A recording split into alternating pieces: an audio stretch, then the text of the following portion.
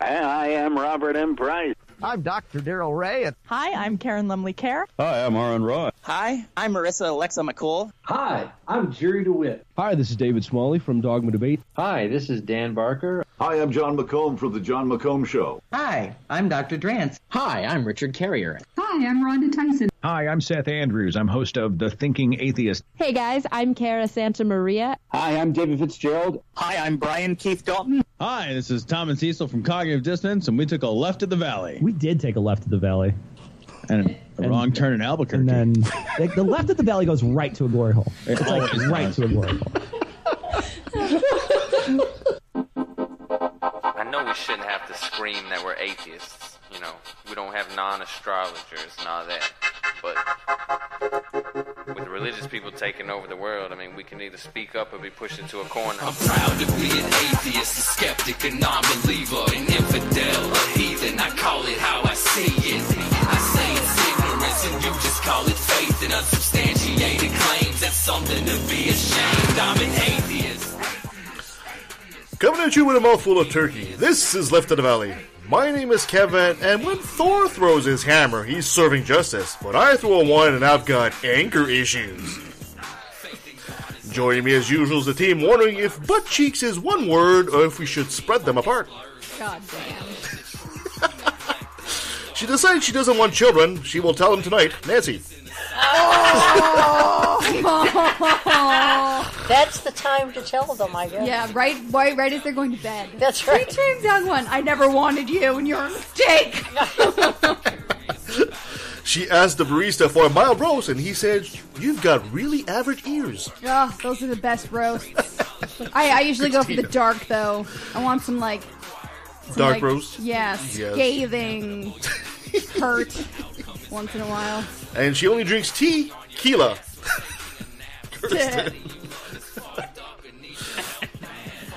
Watch for that worm. I will. Ladies, welcome back. Good to be here. Hope you had a great week. I have no idea. I cannot remember it. I was getting over a cold, so that's fantastic, but 'tis the season for it. So. 'Tis the season Happy for it. post-Thanksgiving. Get your flu shots, people. Oh, flu Get shots, your yeah. flu shots. Herd immunity is a thing. Yeah. Okay, welcome back. So let's wish a happy post-Thanksgiving and post-Black Friday to our American viewers. Black Friday's so gross. Yeah. Cyber Monday all the way. You don't have to leave your house. Exactly. And I know I'm a bit ahead of the curve here, but I also want to wish a happy birthday, Big Kirsten, which is, 2 days now? Something like that, yeah. Yeah, Wait, perfect. What date is it? It's the 30th, so 3 days. Yeah. It's the 30th already? Well, it's going to happen. It is. Yeah. How did that happen? December's right around the corner. It's been Literally. It's been a really fast month. How old are you turning now? 24. Oh, my God. Wow. I hate you so much right now. Old enough to be my daughter. Oh, God. I think it's young enough to be your daughter. Yeah, fair enough.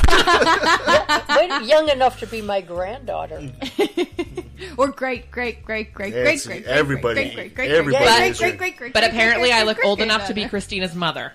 Okay, no, Jesus there Christ. is a story behind this. I was skipping down an aisle in a store. So I can picture it too.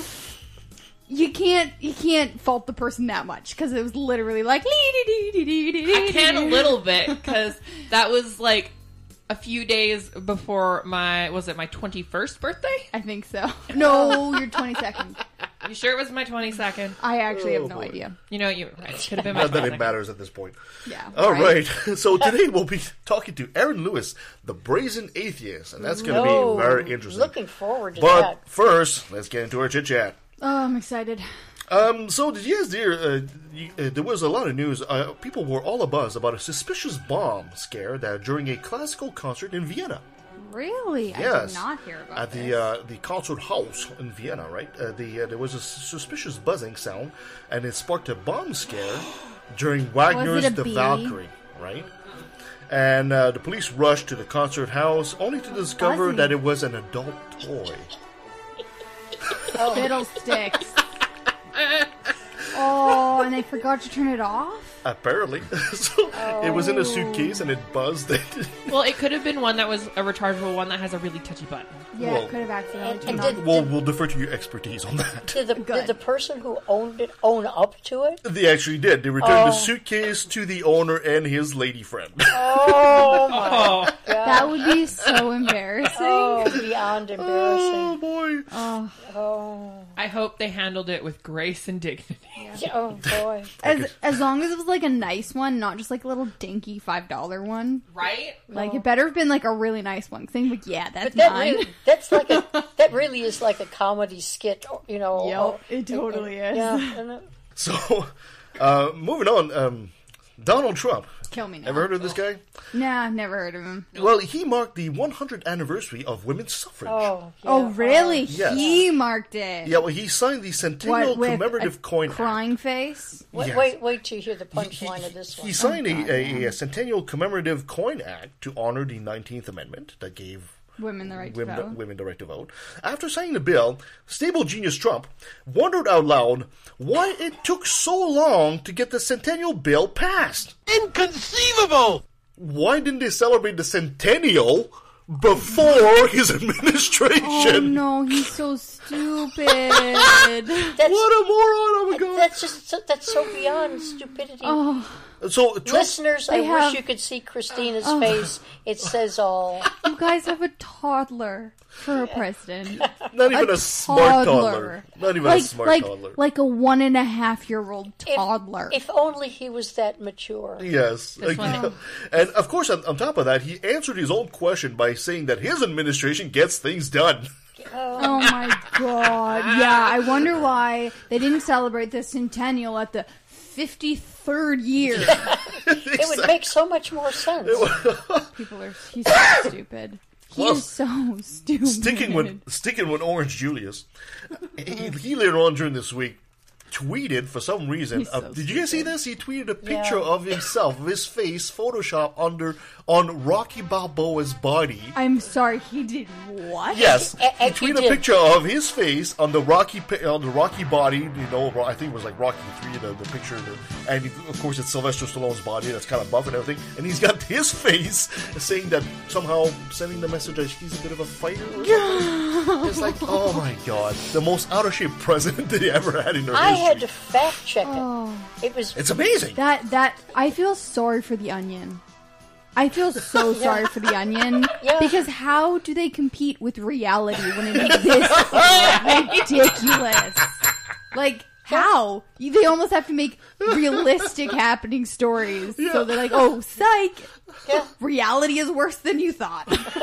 You came here for a good news story and psych.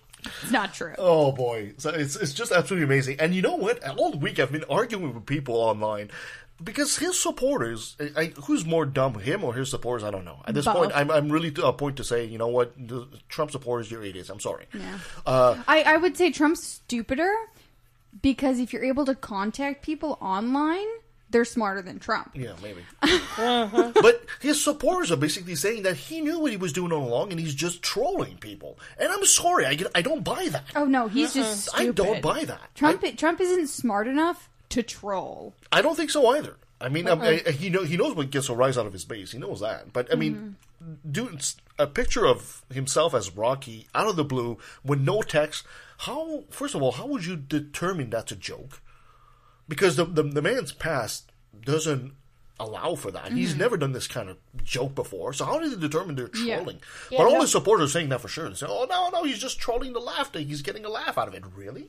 Is he really trolling the thing is, we're getting a laugh because we're like, oh my gosh, he's so stupid. Yeah. Yeah. No, he literally has no sense of humor whatsoever. No. His entire history doesn't show that he's got this type of humor or self-deprecating humor on top of that. Yeah. He certainly doesn't have self-deprecating humor. They literally, on the roast of Trump, he specifically said they weren't allowed to make fun of, I'm pretty sure, his money and his body.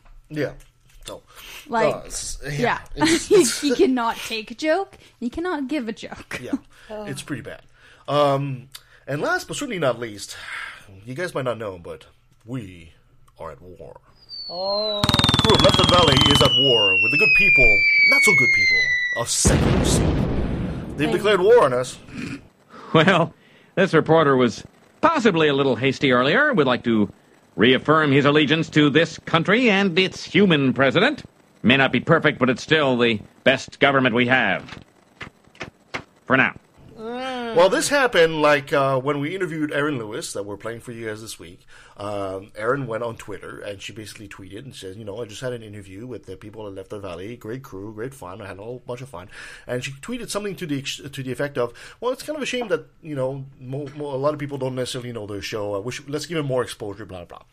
And I tweeted back, said, yeah, I know, right? We're like the best kept secret in atheism. And Amy butt in and basically said, are you kidding? No, we are. And I tweeted back, of course, this means war. So now we are at prank war with secular soup. And they basically said, as much as I have respect, to some extent, to Amy and Amy, they basically said they were going to just destroy us. Well, let's just see about that. To be fair, it's 4 against 2. I thought it was a handicap in the group. Okay, that is very valid. That is a very valid point. Well, you started it, so now we have to pick up your mess. That's right. I didn't quite start. They started it. So if the war needs either an assassin or a mediator, I can fill either role. Exactly. Be confident, we're covered. So what I did is I threw in the first volley. So I'm going to make you guys listen to basically their commercial that we have for them, and we slightly modified it. And you tell me what you think. I'm Amy with a Y. And I'm Amy with an I. And we're the hosts of Secular Soup, where each week we offer up a bowl of real talk about atheism, feminism, politics, parenting, and whatever else we want to talk about because it's our podcast. Just listen to what these random dudes are saying about our show. Secular Soup. Yeah. I think you mean Talk Soup, though. It was like a 90s show on E that would put a whole bunch of Jerry Springer stuff on. That's the one I think you mean. I've never heard of either of these Amy characters with which you refer. Amy and Amy. Never heard of such a name. My goodness. For Fox Creek, what is that, like Bill and Ted's Adventures or something? Amy and Amy from Secular Soup? No, I've never heard of that. Wait. No, that's that porno, Succulent Soup. No, yeah, I remember that. Yeah, with the twins. Yeah. I don't know why parents would name both their twins Amy. That seems like that could get kind of confusing. But not for the porno. For the porno, it was fine. It didn't even matter. So if you like extremely foul-mouthed ladies with opinions, this is the podcast for you. Grab a bowl and taste the magic. Slurp even this.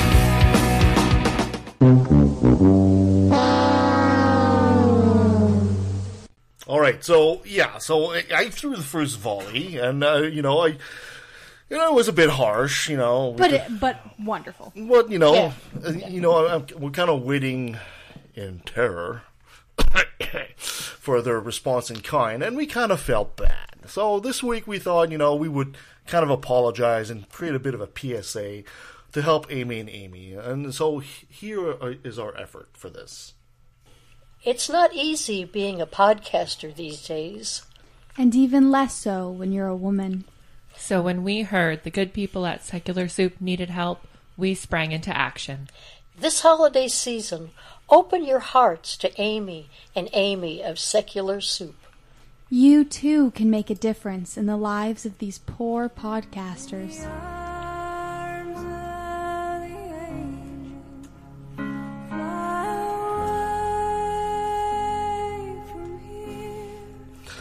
For less than the price of a cup of coffee a day, you too can make a difference. You can help them change their diet of tomato soup and blueberries into something with actual flavor, like rice cakes, white jelly beans, or even tofu. These women work so hard. Allegedly. And still get pranked by the people of LATV.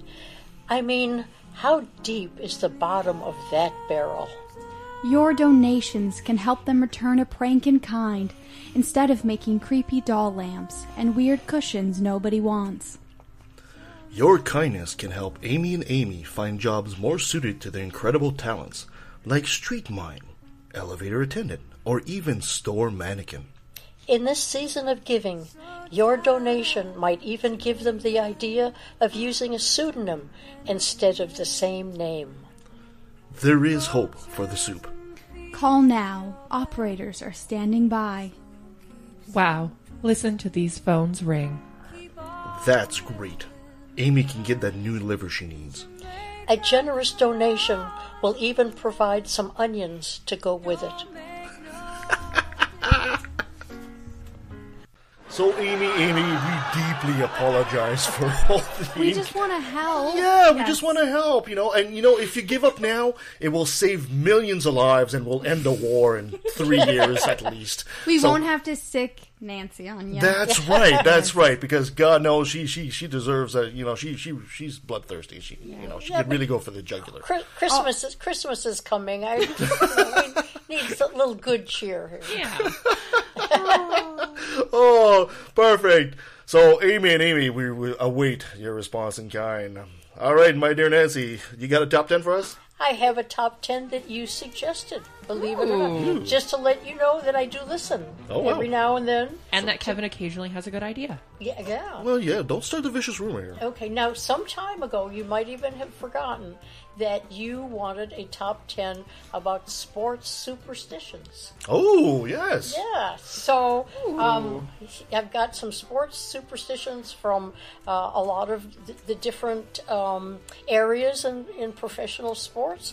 Some of these people, I have to admit, I'm not really familiar with, but you'll tell me who they are when we go through them, and all of them have some excruciating rituals that they go through.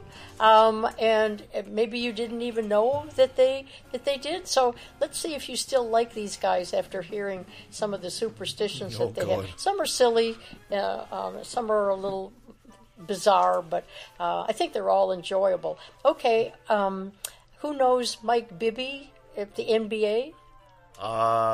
Basketball? No. Sorry. Okay. He was a point guard. Anyway, he had a nervous habit of biting his nails, and it drove everybody nuts. So what the teammates did was, instead of having to sit there and watch him chew all of his nails, they got him some nail clippers. So he's famous not only for being a point guard, but for clipping his nails between... so they get like the best manicured team. Yeah, exactly. He goes around and clips everybody's nails. Up to his elbows, I guess. But anyway, that's one of the things that he does as a superstition to get them through the game. Okay, a lot of major sporting events, either the fans or some of the teams throw objects onto the field to play. Yeah. So it started by bad officiating and grievances and so forth. But there are two teams that have made themselves famous by what they throw onto the ice. Have you heard about the Detroit Red Wings? No. They throw an octopus. Hold on, you've never heard of the Detroit Red Wings? No. What? Okay. Well, I don't do sport. We don't do sports in our house. Yeah, you're not. Apparently not. Ask me about some show jumping horses, I can tell you. Yeah. Or the innate machinations of Quidditch. Yes. Yeah. Oh, God. So, yeah, exactly. So this is educational in terms of the sports we never watch. So the Red Wings have the Legend of the Octopus. Mm-hmm. Did you know about that? Oh, Kevin? yes. Oh, okay. Well, it started when a Red Wings fan threw one of the critters into the ice during the playoff game. A real one. That's just mean. In 1952, this goes back a ways. Still animal cruelty. I don't like this. Well, not this is many very people. mean. Yeah, it's kind of. Now, I don't know whether it was frozen or alive. If it was really alive, don't. I hope this person got that octopus was a sucker for the ice. Yes, but that's... They're so smart. You should not do that to an octopus. Well, these are sports superstitions. I said some of them were sports bizarre. people are stupid. Okay, so if you didn't like that one, you're not going to like this one either. From the Florida Panthers. They have a panther. Okay, here we go. You might want to put your fingers in your ears and go la la la la. They have the rat trick. In 1995, 1996, do you know about this? No. Okay. The Panthers winger, Scott Mellenby, killed a rat in the locker room before the home opener, and then he scored 2 goals later in the game. Okay, this person is like needs therapy. Some serious therapy. Oh, for scoring 2 goals? No, for killing an animal. Yeah, the rat in the locker room. Well, how about rats in the locker room? I don't think you should kill it either. Yeah, I love rats. Yeah. So I guess he was freaked out. But when he killed it, the team won. They went all the way to the Stanley Cup Finals and finally lost to the Colorado Avalanche. But the legend snowballed. So do they now kill rats? No, wait a minute. It gets a little bit better. They throw plastic rats onto the ice. Okay, good. After every goal scored by the Panthers. Nice. And that's called I can the do plastic rat rats. trick. As long as nobody's killing rats. Yeah. No, they use the plastic Rats are one. wonderful. That's good. Rats are wonderful. Okay. We need to go and retrieve the rats and protest in Florida in the winter. No, let's go down there. And do, no. Even Florida in the winter is disgusting. Oh, well. So much for that. Moving on. The comments of Christina not necessarily knows are left in the valley subsidiaries, employees, etc. Right. Okay, so, Kevin, do you know a major leaguer named Kevin Romberg? That's baseball? Yeah. No, I'm afraid not. So he's supposed to be the most superstitious player in the league, and it had to be that if anybody touched him, he'd have to touch that person back, which is kind of strange in itself, but he refused to make right turns on the diamond. So that seems more like OCD than superstition. He shunned the right turn because when you're running bases, you're only turning left. Yeah. So turning right would throw off the natural order. So very OCD. Yeah. So what would be the difference sometimes between OCD and a superstition? They might overlap. Yeah, no, they totally could. Yeah. OCD usually the result, like if you don't do it, would be like extreme anxiety and like fear that like your world will end.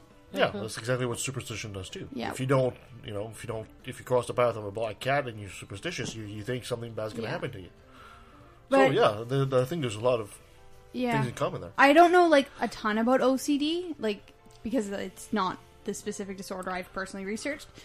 But you know what OCD? Yeah, you know. Yeah, but it would be really interesting to look into the difference between OCD and just general superstitions. Yeah, it would. Good area of research for somebody, that's for sure. Maybe we just gave somebody a thesis Exactly. topic. Yeah. Go research, people. Research, be sure to put our name as a citation, of course. Exactly.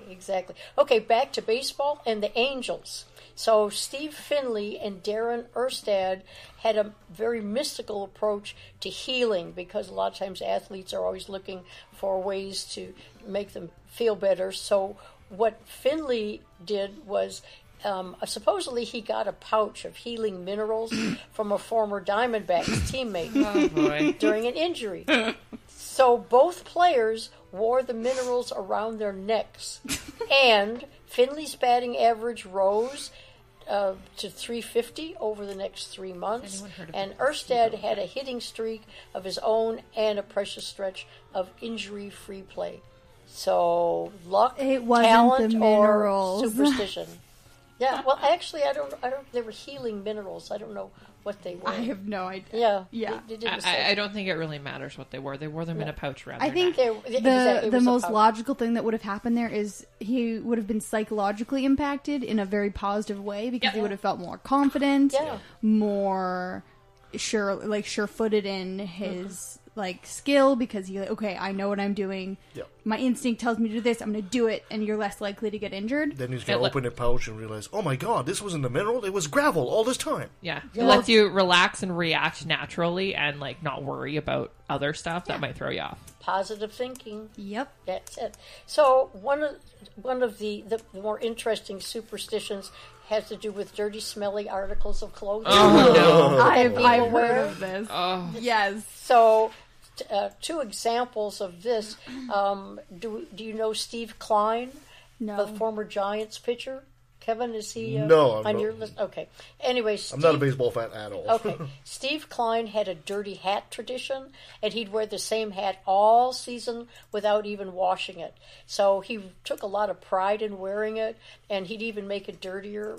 And he said that the reason he did that was the dirt kept him grounded and reminded him where he came from.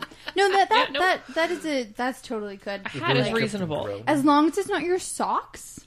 Yeah. Or anything that's like gonna give you a fungal disease. Speaking of socks, there's gonna be socks. That's why I said. Serena Williams. No. What? Serena Williams. Oh, my respect for her just dropped. Oof. At least Serena Williams, and I've seen this on numerous lists, so I know either that or it's untrue and they've just repeated it. But I'm taking it that this really is true. That she wears the same pair of socks throughout any single tournament run, and that's like 162 straight matches. Okay. The question though, does she wash them? Afterward, she doesn't wash them until the run is over. That is disgusting and gross and like ew. Yeah. Like, why? I hope like her manager's just like their black socks. They're just like switching them out. Like it's the same pair. Yeah. The magical laundry fairies came and cleaned them. So moving from tennis to NASCAR, so gross. I know. So NASCAR drivers have each individually have superstitions. Of course they do. But this has to do with actually the whole NASCAR event instead of individually. So no peanuts in the shell.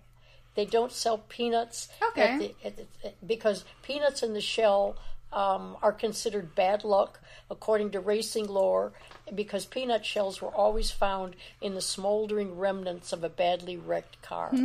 So that's because they attract elephants. Yeah.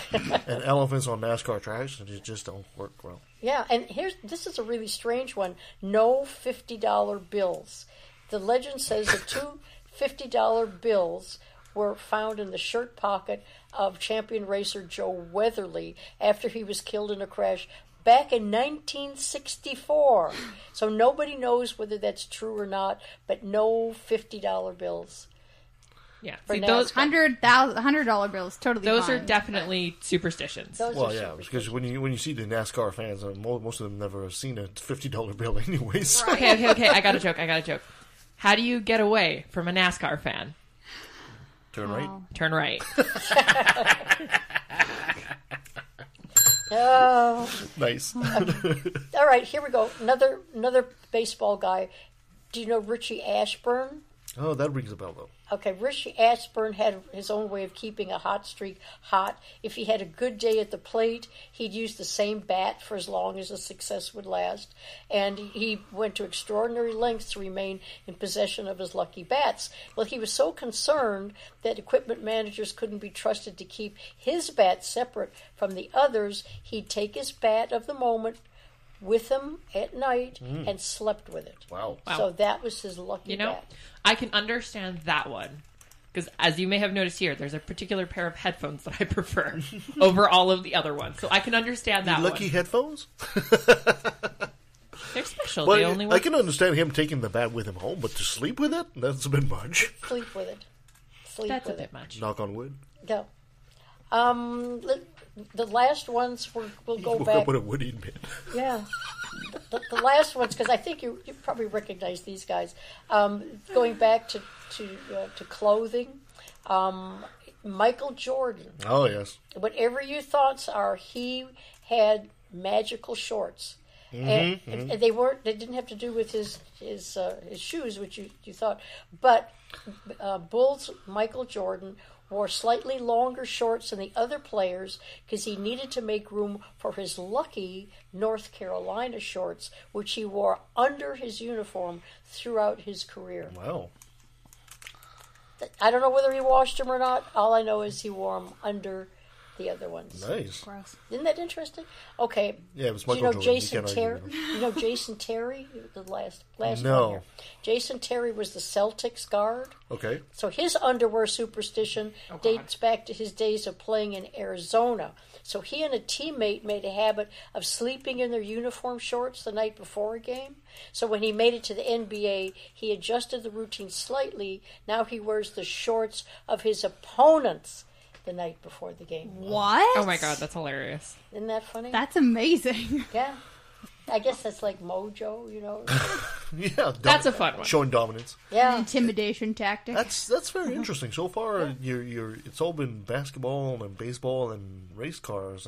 You haven't talked about hockey or football. Well, there are. I did find some superstitions that had to do with some of the other sports, but I thought maybe you'd enjoy the ones that had to do with individual players. But there were, I found some lists that had to do with fishing and skiing and, a lot of the other superstitions there. But I thought they're more fun when you attach it to a person. Yes, I agree. Perfect.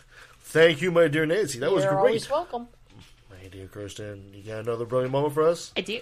Brought to you by religion. Okay, so first of all, I have a positive update on something I talked about a while ago. Woo! A private member's bill that would have allowed doctors to deny patient referrals on the basis of conscience has been defeated by an all-party committee in the Alberta legislature. Yay! In a legislature dominated by Alberta's right-wing political party, the United Conservative Party, the bill's failure is an especially encouraging sign. Yes, it is. And this goes exactly what we've been saying for quite a while. I understand that we have conservatives here in Canada, but the social conservative does not work right here. It doesn't work. It works in the States. The Republicans use that all the time. And when a Canadian politician tries to do the social conservative thing up here, it doesn't work. Yeah. And I'm glad. Everything changed after the committee heard testimony from concerned doctors and patients advocates last Thursday night. Oh my God, they listen to science. Following the presentation, committee members from all political parties, including 4 UCP-affiliated members, voted to reject the bill. Yeah! So including members of the party that Yeah! opposed the bill. Damn! They listened to the science. They Look at that. did listen to the science. Hope. There is hope after all. I know. Moving on. More of that Christian love. Oh, great. Anti-gay Christian activist Linda Harvey claims gays can't celebrate Thanksgiving because they are not grateful and harbor hostility towards their parents and genetic heritage. Oh, yeah. They harbor hostility towards their parents. Harvey, sure. president of Mission America, a radical anti-LGBT conservative Christian organization, explains why those in LGBT lifestyle can never really celebrate Thanksgiving in a recent post for LifeSite News. I hate this person so much. Harvey writes, It's that time of year when being grateful rises to the top of our priority list, for most of us, that is. Ingratitude forms a core ingredient of the LGBT community, the pro-abortion movement, and the left in general. It contrasts sharply with the path along which we are led as Christians. Where does the unrepentant heart go if we allow it? Among homosexuals and the gender rebellious, parents and genetic heritage are often held in contempt. Heterosexuals are nicknamed breeders among these enlightened sexual rebels. And it doesn't end there. Do these people even know the meaning of the word hypocrisy? No, I don't think they do. Probably not. No, and it's funny. It brings out something else that's been going on in the news that we haven't really talked about. Have you noticed now all of a sudden, this time of year, the conservatives say there's a war on Christmas? Yeah. Now they've also started saying there's a war on Thanksgiving. Oh, have Trump you heard made this? that up. Yeah. Trump totally made that up. Totally made that up. Totally made it up. Apparently people are trying to stop Thanksgiving too, apparently. It's like, what the hell? Anything to divide people and to create chaos, it's... next it's going to be, birthdays. War against birthdays. Yeah. So, the internet is replete with homosexual transgender hostility towards parents, those who lovingly provide a home, allowance, support, and often college tuition, not to mention the child's genetic heritage, and receive derision and scorn in return from sexually sinful or gender deviant children. The tears of these parents sorry, could fill a cathedral. God knows their pain. These parents that provide love and acceptance? Excuse me? That is so What world do they live in? gross. Funny thing, this is not the first time that I have brought this person up. Ugh. Previously, Harvey argued that straight people don't engage in oral and anal sex. Right? And back in 2017, Harvey wanted to trademark the rainbow to prevent it from being raped by gays and lesbians. Rape the rainbow. That's a new Skittles commercial. Rape the rainbow. This man is seriously deranged. Oh, no. A woman. Oh, she is serious. Oh, yes. Regardless. I still love that rape the rainbow thing. That's just beautiful. That is, oh, gosh. Oh, fuck. Ugh. Uh-huh. I'm like... That's stuck usually in the not how those 1930s. things go.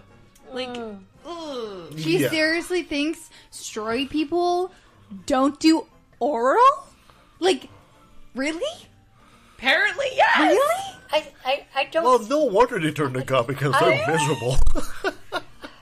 Oh, my gosh. This woman's sex life is seriously impaired. Yes. I have a feeling she doesn't have a large libido. So she probably doesn't explore that She much. does have a large dildo? What? No, libido. Oh. So She probably has a large dildo. No, you seriously think she'd be okay with masturbation? No. I'm going to go with no. no. No. But if you really want an expert opinion on masturbation, you need to ask Amy and Amy of Secular Soup. Oh my god. Sorry, girls. I just had to put that in there. Oh my god, that was awful. Oh, man. What is that? Did you say we are not responsible for this? Yeah. The comments of Kevin are not necessarily knows. So let them develop some Thank you. There we go. That's fair enough. Oh, perfect. Thank you so much, Kirsten. That was great. You're welcome. Okay, so let's take a quick pause, and when we come back, we'll be talking to the Brazen Atheist, ex-exotic dancer, Ooh, fun. Aaron Lewis. Looking forward to that. So we'll be right back. Hi, I'm God, and I just wanted to make sure to tell you not to listen to Unapologetics on Stitcher and SoundCloud. That's Unapologetics with an X at the end.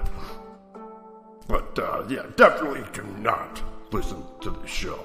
I mean, I swear to me, alright, I will murder my son. Well, I mean, I kind of already did that, but don't listen to that show, okay? Hey, Lucy. Can you not call me that, okay? We already went over what my name is, okay? It's Lucifer. Alright, look, Luce. You want to come with me? I'm going to go fuck with this guy, Joe.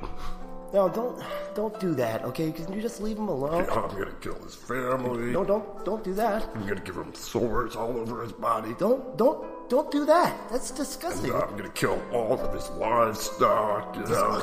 Stop saying things. Just stop. Yeah, I'm going to blame the whole thing on you. Alright, let's go, bud. Remember, don't listen to Unapologetics on Stitcher and SoundCloud. Hey, definitely listen to that show. It's awesome. It's really cool. He's really a dick. I heard that.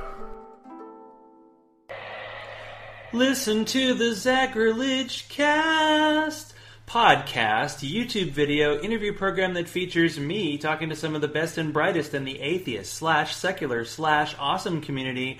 I interview people. We curse and usually drink beer because why not? It's the Sacrilege Cast, Zachrilege, and I can spell it after 2 beers, so you can too.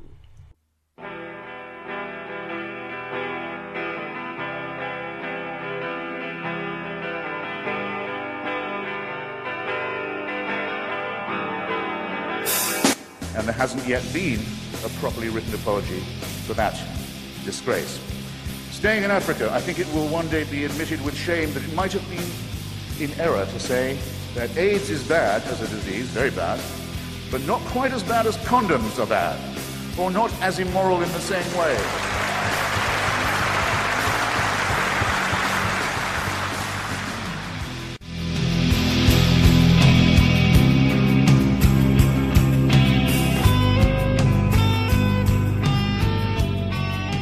Well, joining us online is the Brazen Atheist, Erin Lewis. She's an author, she's a snappy dresser, and a snazzy dancer. Erin, thank you so much for joining us at Left of the Valley. Thank you for having me. Comes from snappy dresser and snazzy dancer. In this case, it's actually literally true. The woman can dance. Yes. Erin, maybe for our audience that might not be aware of who you are, where you came out of, maybe you'd be so kind to give us a good bio as to who Erin Lewis is. Well, I'm a former exotic dancer, or stripper is a more accurate term, actually. And I became involved with the free thought or atheist community after becoming a member of the Freedom from Religion Foundation and deciding that I wanted to get involved there. And they published a couple of articles of mine. I wrote for Secular Nation. And I just decided that I had a unique perspective and wanted to speak out. So it's true then what I hear. I hear that you taught Dan Barker every move he knows. Oh, yes. Inside joke here. And now you're coming out with a book. Tell us about your book. My latest book is called Expose Yourself, and it's basically, it has running themes of atheism, feminism, and humanism. I also talk a lot about debunking things like misinformation, how to recognize cognitive bias, how cognitive dissonance works. So it's basically a lot of critical thinking, but from an unlikely voice of reason. So in each chapter and each topic, I relate it back to stories from my work. Nice. Do you feel that this kind of this is a unorthodox approach? Because I think people have a general tendency to listen to information coming from a verified source, somebody, an academic, something like that. Do you think your background actually gets people to are they more open to listen to you, or do you have a tendency to challenge what you have to say? Well, my editor described it as kind of a sneaky way to get people to entertain and learn critical thinking. So basically, my intention and my hope was to kind of hook them in with the dirty, naughty side of it, and then all of a sudden be like, but hey, what do you really think about chiropractics? Are you sure that this is a good thing? So I am hoping that I could kind of maybe hook somebody right up front and then lead them to question things that may be detrimental in their lives. So, Erin, were you always a writer, or when you became more of an atheist and got into the topic, and did you want to communicate to others? I guess that's kind of a chicken and an egg question. Well, I've always loved to read. I didn't have a lot of friends when I was growing up. In school, I was kind of a smartass and know-it-all and not very popular. And so I read a lot. I hid in the corner with books, basically. And I always really liked writing stories from a young age. When I entered high school, I decided to go to an alternative school or continuation school, and they actually asked me, because I went there by choice, I wasn't sent there, because I always got really good grades. They asked me to help kind of fight for them and advocate for them. So in a way, I was an activist unintentionally, accidentally. So I wrote a few articles for the paper. I spoke out at school board meetings, basically to help us accomplish a goal. As I got older and I started dancing, about 10 years in, I had dealt with a lot of stereotypes and stigmas of my job. And everybody says, and as a dancer, everybody will tell you, hey, you should write a book. You have so many stories. You should write a book. And I must know 300 dancers that are like, yeah, I'm going to write a book. So finally I was like, you know what? I should write a book. I really loved reading, and so it was something that I really enjoyed. So that's when I started with my first book, which is my memoirs. And then I answered an ad on Facebook after becoming familiar with some of the atheist and free thought pages and personalities that were in social media. I ended up writing for Secular Nation, and that was when I realized that it was something that I really enjoyed and something that I wanted to pursue. Well, good for you for doing so, and I must congratulate you, because on this call right now, you're the only one that's actually dressed. The rest of us are stark naked. Kristen's shaking her head. But let's go back here. Let's go back, because I think to understand where you come from, I think we need to understand also the history of your apostasy. Maybe you'd be so kind to let us know, maybe in your past, were you always an atheist, or did you grow up in the faith? Or I grew up semi-Catholic. Oh, so I'm the last of 6 kids. By the time I came around, I'm actually 14 to 9 years younger than the rest of my siblings. After 5 kids, that was when Catholicism, I guess, started wearing thin, and they decided that birth control was really not a bad thing.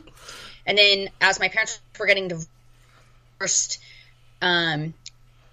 there was no more birth control. They got together one last time, and that was how I came about. So by the time I was growing up, I was still technically Catholic. I was baptized, but we didn't really go to church. So we're like, I don't know what they say, you're sort of Catholic. Yeah, cafeteria Catholic. Churches and we're really for weddings and funerals kind of a thing. Yep.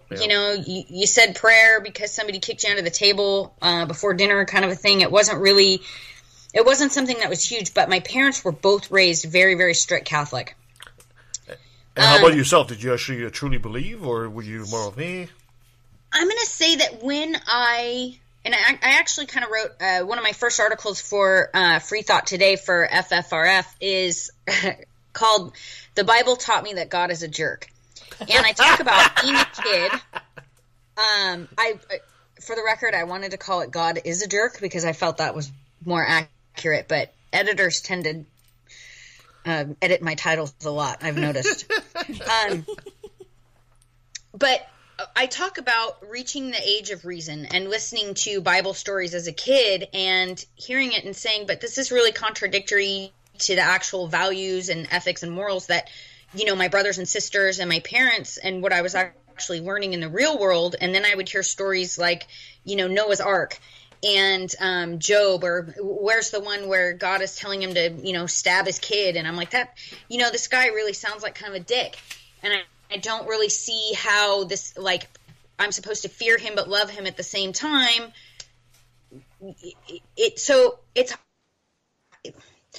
I like to say that I was always an atheist, but I do think that there was a time when I really, really wanted to believe and tried to believe because that's what everybody around me did. But I would say by the time I hit about 5 or 6, I was really an atheist. I don't think I ever really believed. When I prayed, I felt like I was talking to myself, but I still felt obligated to pray, if that makes sense. Okay. Hold on a second. Nancy's got to find a pen. Is there a pen underneath there? Oh, that's a marker. My Kingdom Fire pen. Dude, you need to be better organized. Oh, well, usually I do have a pen here, but I'm missing one today. Alright, so I gotta write this time down. So sorry about that. 19 minutes. Didn't you do this last week? Yes. Sorry about that. Please continue, Aaron. So you're in the faith. You're 5, 6 years old. You realize, you don't really believe that. But how about your environment? How was that? Well, I certainly didn't feel okay saying that I didn't really believe or that I had doubts. That's for sure. Mm-hmm. Because I mean, you learn really early on that you start questioning, asking the wrong questions or pointing out the contradictions in either the Bible or, frankly, just the morals that surround the teaching of the concept of a supernatural deity. When you start to question those things, people get really mad. They do. And you start to lose things like, cartoon time on Saturday mornings. And, you get things like a book of Bible stories for Christmas instead of, Beatrix Potter. So I definitely learned to kind of go along with the crowd. My best friend as a little kid was very, very strict Catholic. In fact, her parents used to send me home all the time for swearing or otherwise being inappropriate. So I definitely learned to go along with the crowd if only to avoid getting in trouble. Early on. Do you feel it's scary to tell people that you don't believe when they're telling you that, if you don't believe, you're going to burn for all of eternity. Mm-hmm. So, do you feel that as you became older and you became an adult and you went into exotic dancing, do you feel that could undermine some credibility because people would say, well, see, of course she's an atheist. She did some stripping or something like that. You feel that some of your readers, something like that, would say, of course she's a bad apple. She's an atheist. She's a dancer. I mean, I'm sure. I've been called every name in the book for being a dancer and for being an atheist. So I'm guessing if you put the two together, there's probably going to get some people that think I'm an asshole. But I'd really like to. In my writing, I really point out, especially in my first book, I point out basically that it doesn't have to be necessarily an immoral or an unethical type job. I don't find anything immoral about being naked or sexuality. It's something we're born with. It's really a natural thing. What makes it bad and dirty is religion itself. Mm-hmm. So I don't really, I'm sure that there's people that say that, but even if I'd grown up to be a school teacher, there's somebody that's going to find fault with either me being an atheist or me being a dancer.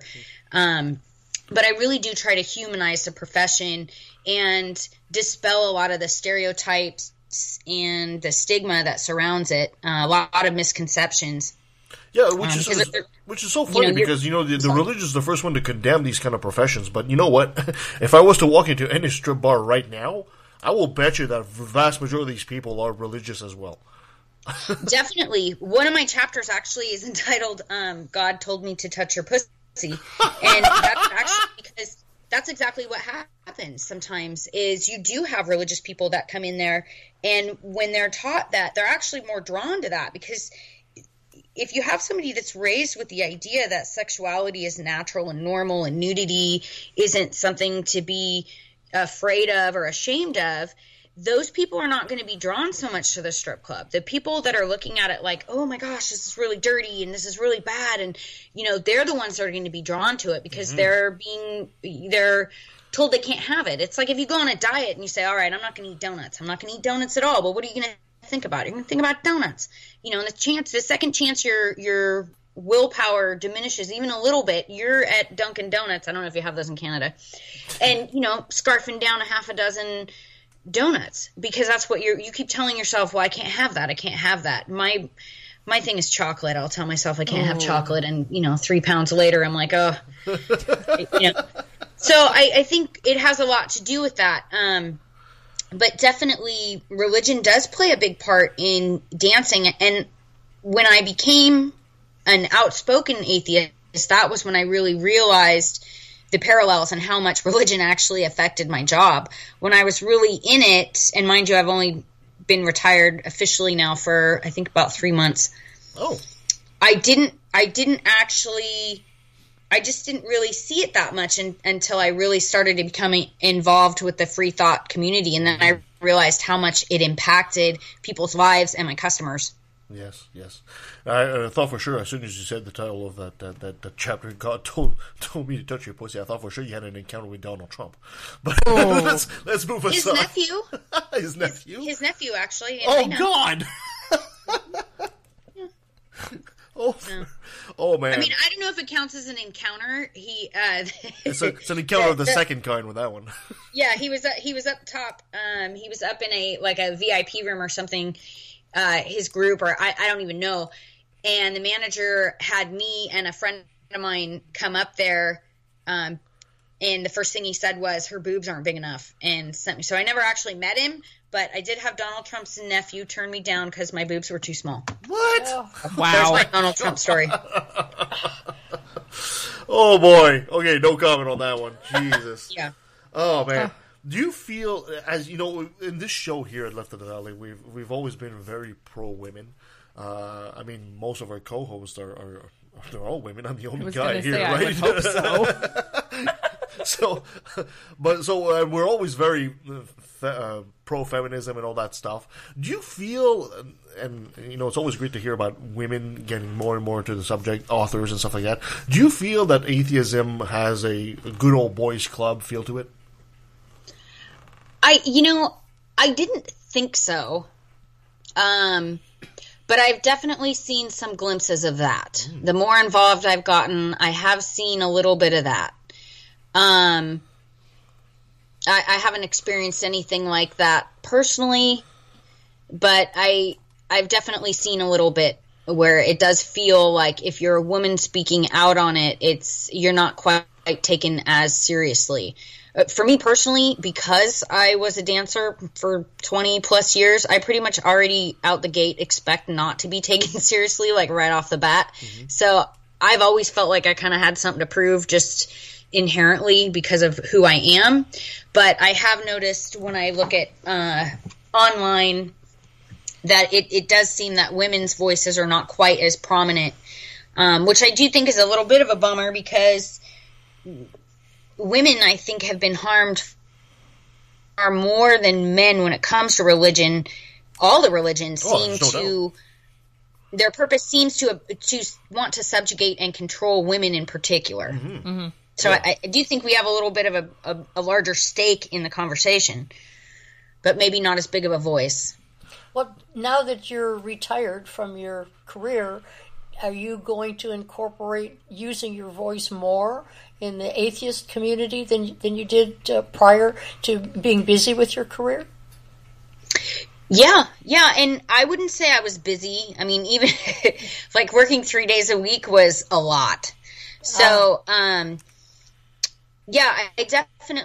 I now work for as an office manager, which is part-time, but I'm definitely planning on hopefully being able to speak and do some more writing, and I volunteer as much as I can with our local FFRF chapter.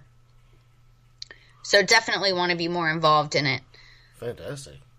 Do you feel that, in the we're not supposed to veer too much into politics here, but in the current state of the country in the United States, do you feel it's a positive time for atheism? When you feel that atheists are maybe having a rough time at this time? I think it can be a positive because I think it's bringing more people out of the woodwork. Mm. One of the first things I found when I started speaking out, and actually, because for a long time I was an atheist. That's just what I was. I didn't feel the need to say anything about it or, speak out because that's just what I was. Until I realized that there's a lot of people that were like me that just kind of pretended to go along with their family or their friends. And so I think it's important, and I think with so many people fired up, per se, I think this might actually be a good opportunity to start, for people to actually start voicing how they really feel. Because there's a lot of people that identify as either Christian or spiritual, or I believe in a higher power or the universe, or that don't really, that just say that because they feel like they need to avoid getting criticized. Mm-hmm. Yeah. Or rejected, really. Yeah, no, I agree with you 100%. So in your book that you've written there, what is essentially the message you're hoping your readers will get out of it? I think there's probably several messages. The first being to identify your own cognitive biases, to identify what you really believe and who you really want to be. Mm-hmm. And also, as an atheist or a free thinker, or really anybody who is outside the mainstream, to understand that you're not alone, that there's no real reason to hide who you are. Mm-hmm. So expose yourself really comes back to, I mean, obviously it's a double entendre. If you haven't, I'm guessing you probably gathered that by now. Yes. But it really means to expose yourself to knowledge, to reality, to yourself, to be able to be upfront about who you are and to not be ashamed, and to understand that whether you're an atheist or a stripper or whoever you are, that you're not the Lone Ranger. There's 7 billion people out there, and there's absolutely somebody out there who will understand what you've gone through or what you're going through and who won't judge. Yeah. That's an extremely powerful and positive title. How did you... Was it one that came easily to you, or did you have to think about it for a while?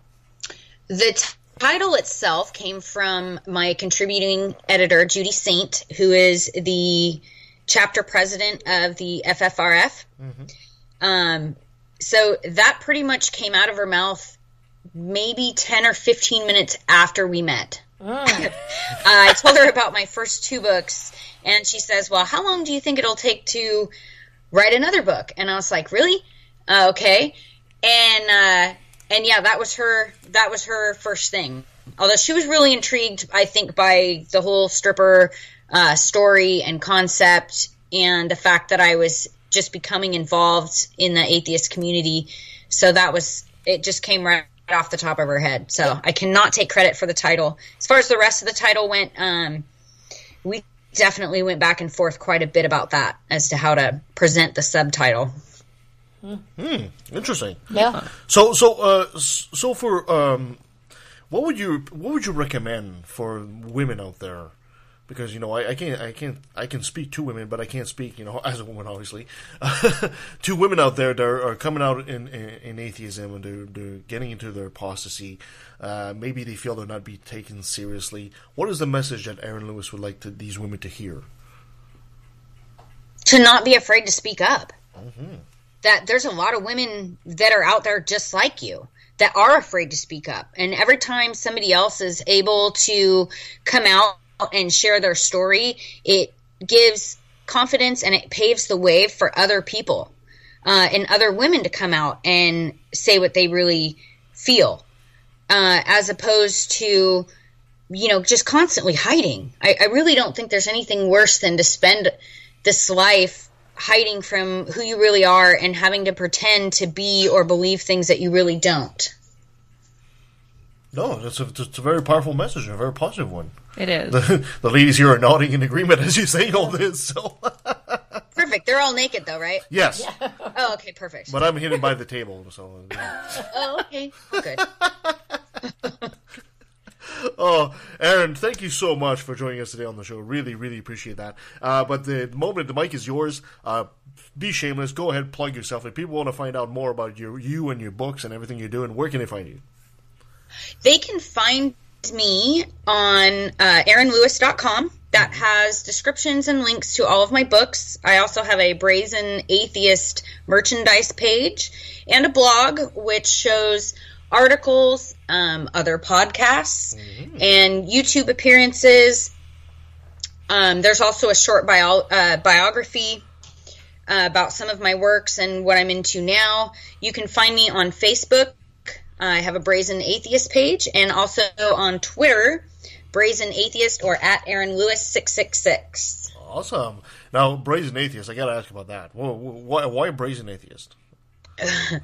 When I was a kid, and I'd say like teenager, and I started to experiment with like a little bit of mascara or makeup or just a little bit, and my mom would tell me that I looked like a brazen hussy. And she would joke because that's what my mother, her mother would say if somebody had a bunch of makeup on or whatever. So it was just sort of a term of endearment. My mom was joking. She was not trying to be unkind, but she would say that I looked like a brazen hussy. And so when I was trying to come up with Judy helped with this also. We just decided that what I did was brazen, and it sort of fit. So we decided on Brazen Atheist. Fantastic. It definitely works, doesn't it? It does. Yes. Aaron, before I let you go, I got to have you say, hi, this is Aaron Lewis, the Brazen Atheist, and I took a left in the valley. Okay. All right, say that one more time. Hi, I'm Aaron Lewis. Not me, but you are. Hi, I'm Aaron Lewis, the Brazen Atheist, and I took a left in the valley. Hi, I'm Aaron Lewis, your Brazen Atheist, and I took a left at the valley. I'm going to have you repeat that. You cut out for some reason right after Aaron. You just went, Aaron Roop. And it just... Oh, okay. Perfect. Take two. Okay. Hi, I'm Aaron Lewis, your brazen atheist, and I took a left at the Valley. Beautiful. That was beautiful. Yeah. And that was Aaron Lewis, the brazen atheist. Now she's an interesting gal. Oh, she's great. She's got stories coming out of the wazoo, that one. And you know what?